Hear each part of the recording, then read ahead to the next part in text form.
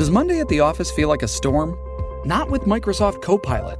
That feeling when Copilot gets everyone up to speed instantly? It's sunny again. When Copilot simplifies complex data so your teams can act, that sun's shining on a beach. And when Copilot uncovers hidden insights, you're on that beach with your people, and you find buried treasure. That's Microsoft Copilot. Learn more at Microsoft.com/AI for all. Now, Squire on Sports. The strange thing about the Edmonton Oilers trading for Duncan Keith yesterday wasn't the fact that they did it, but they did it now. I mean, what was the hurry? There wasn't a lineup for Duncan Keith's services. Not when he's in the twilight of his Hall of Fame career. So what was the rush here?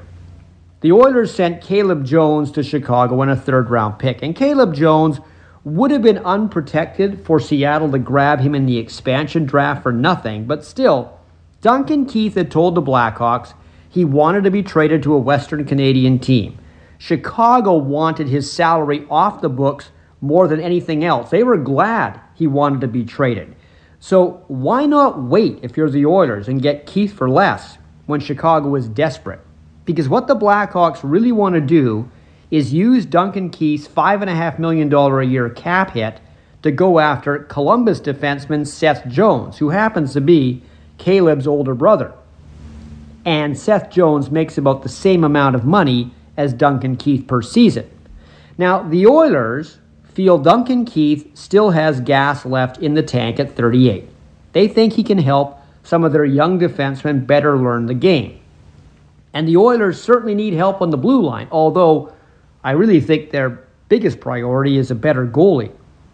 They best hope Duncan Keith continues to be a player who rarely misses games, because this trade is really more about the playoffs than anything else.